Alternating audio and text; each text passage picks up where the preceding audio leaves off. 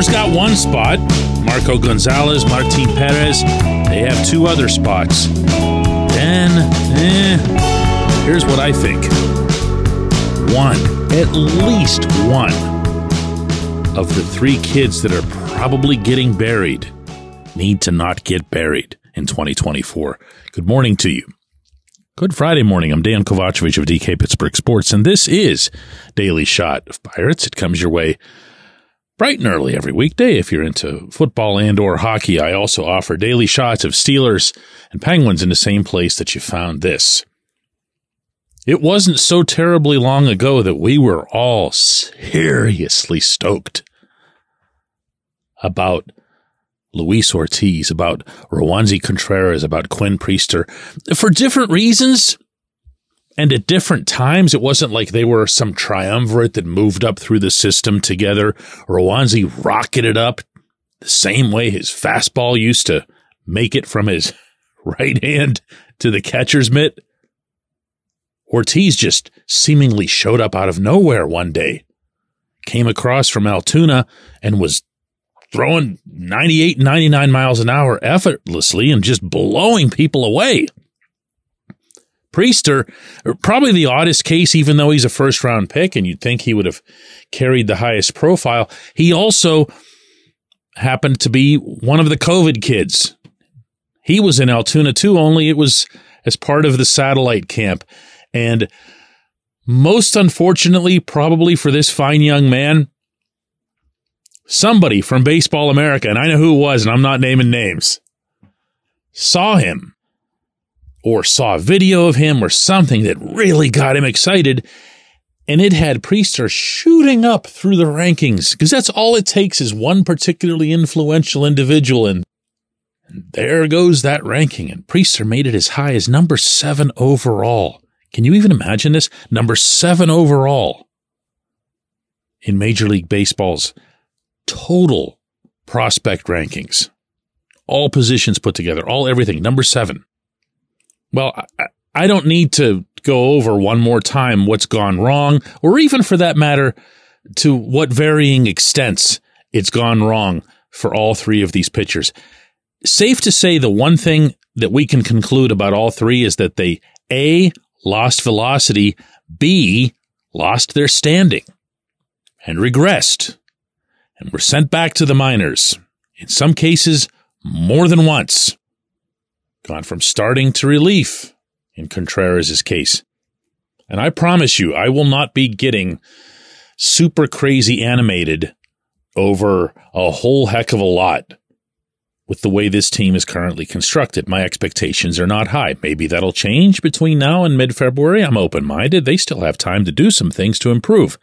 But what's there in this split second is not worth getting all riled up over. Sorry.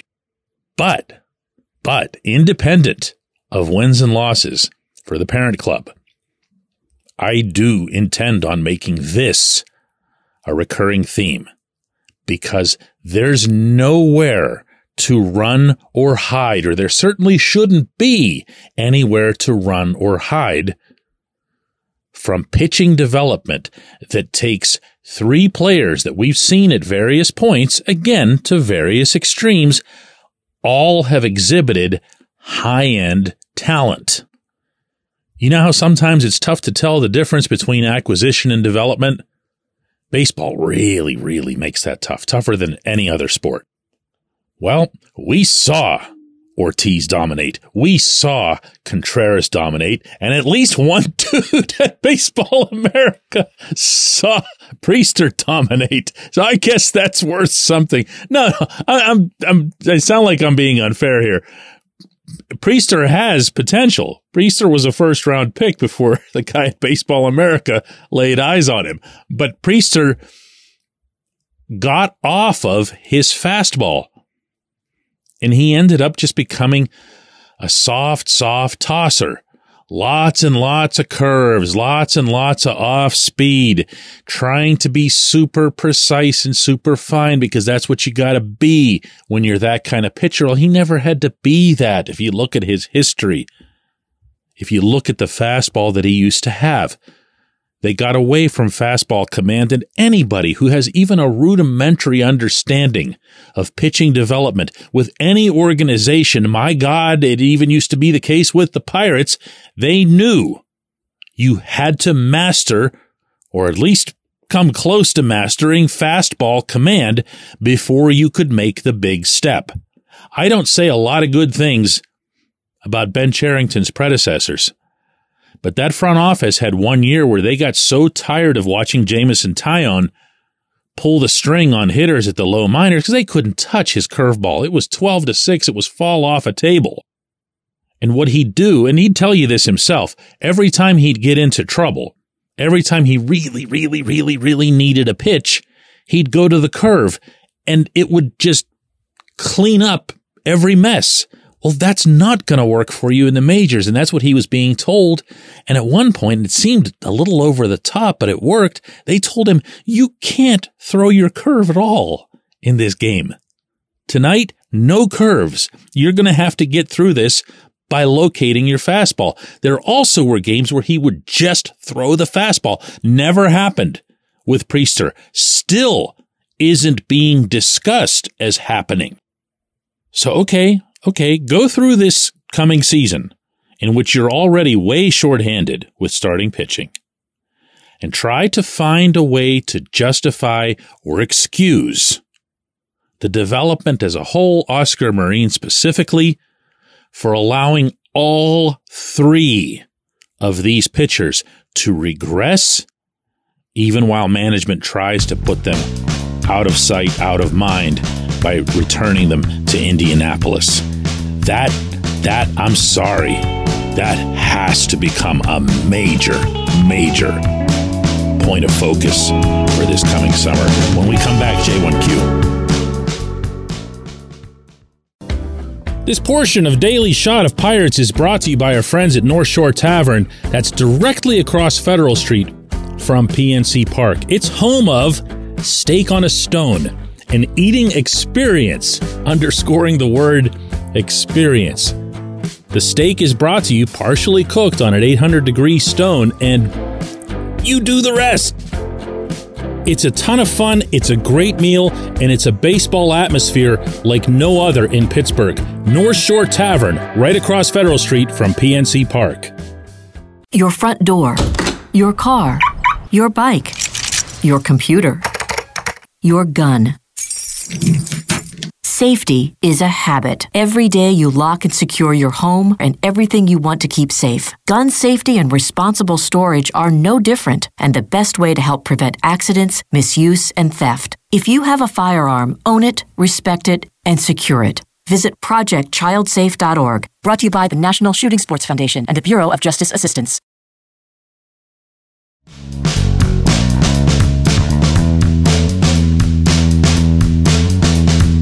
Today's J1Q comes from John, who's wondering if the Pirates have the potential to show some power this year.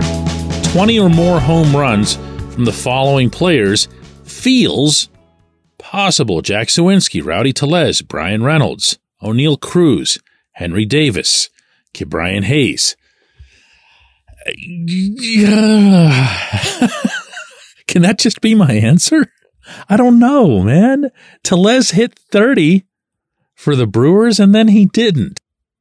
He had finger injuries and other issues, but he didn't do that again. He's done it once, and that's always a tough place to be for a baseball player in terms of proving yourself. I think it's safe to count Reynolds into that category. I think it's really safe to count Cruz into that category, provided everything goes well, of course. And Jack, Jack could be terrible and still hit 20 home runs, right? You would think that Davis has that, but I don't know. The power's definitely there with Davis. I'm not doubting that. But he's got to be more consistent at the plate, and he's got to do it in a year where I think we all can agree the broader focus of his is going to be on catching, on becoming a quality receiver, on becoming someone who can manage a game from behind the plate at the big league level. And to throw on top of that, hey, kid, while you're at it, why don't you go out and, hit 280 with 25 bombs and 80 RBIs? I mean, again, it's possible. He's a 1-1. You have Hayes in that group, and I can see why. I mean, Key showed some really good stuff in the second half of this past season. And it's entirely plausible that Key has found something where he can consistently have the ball go into the air instead of right at infielders, because he will always make, I was about to say solid, but above average contact and exit velocity. His issue has been that he pounds it into the ground, and he needs to be doing more to get it over infielders' heads. If and when he does that, the home runs will come, but I don't know that it's going to be at some breakthrough rate. Can't rule it out, though. The other one, and I'm just going to throw this in for fun, is Liover Peguero, because he had 20 home runs across 3 levels this past season. And of course, I understand that's not the same thing, but he has this weird power. Do you know what I'm talking about when I say that? Like, you'll see him take a swing that looks pretty harmless. And if you're watching the game, whether it's in person or on TV, the next thing you do is either turn your head or note the switching of the camera to the outfield shot, and the two scenes don't really go together. They don't match up. It's a strange power. He and I have talked about it. He laughs and giggles and whatever, but he's also really proud of it. He's aware of it, and he does expect to hit home runs. So, talking about the Pirates as a powerful team is a transition, my man. That's the best answer I can give you. But yes, there are elements in this that are worth discussing. I appreciate the question. I appreciate everyone who listens to Daily Shot of Pirates. And we will do another one of these on Monday.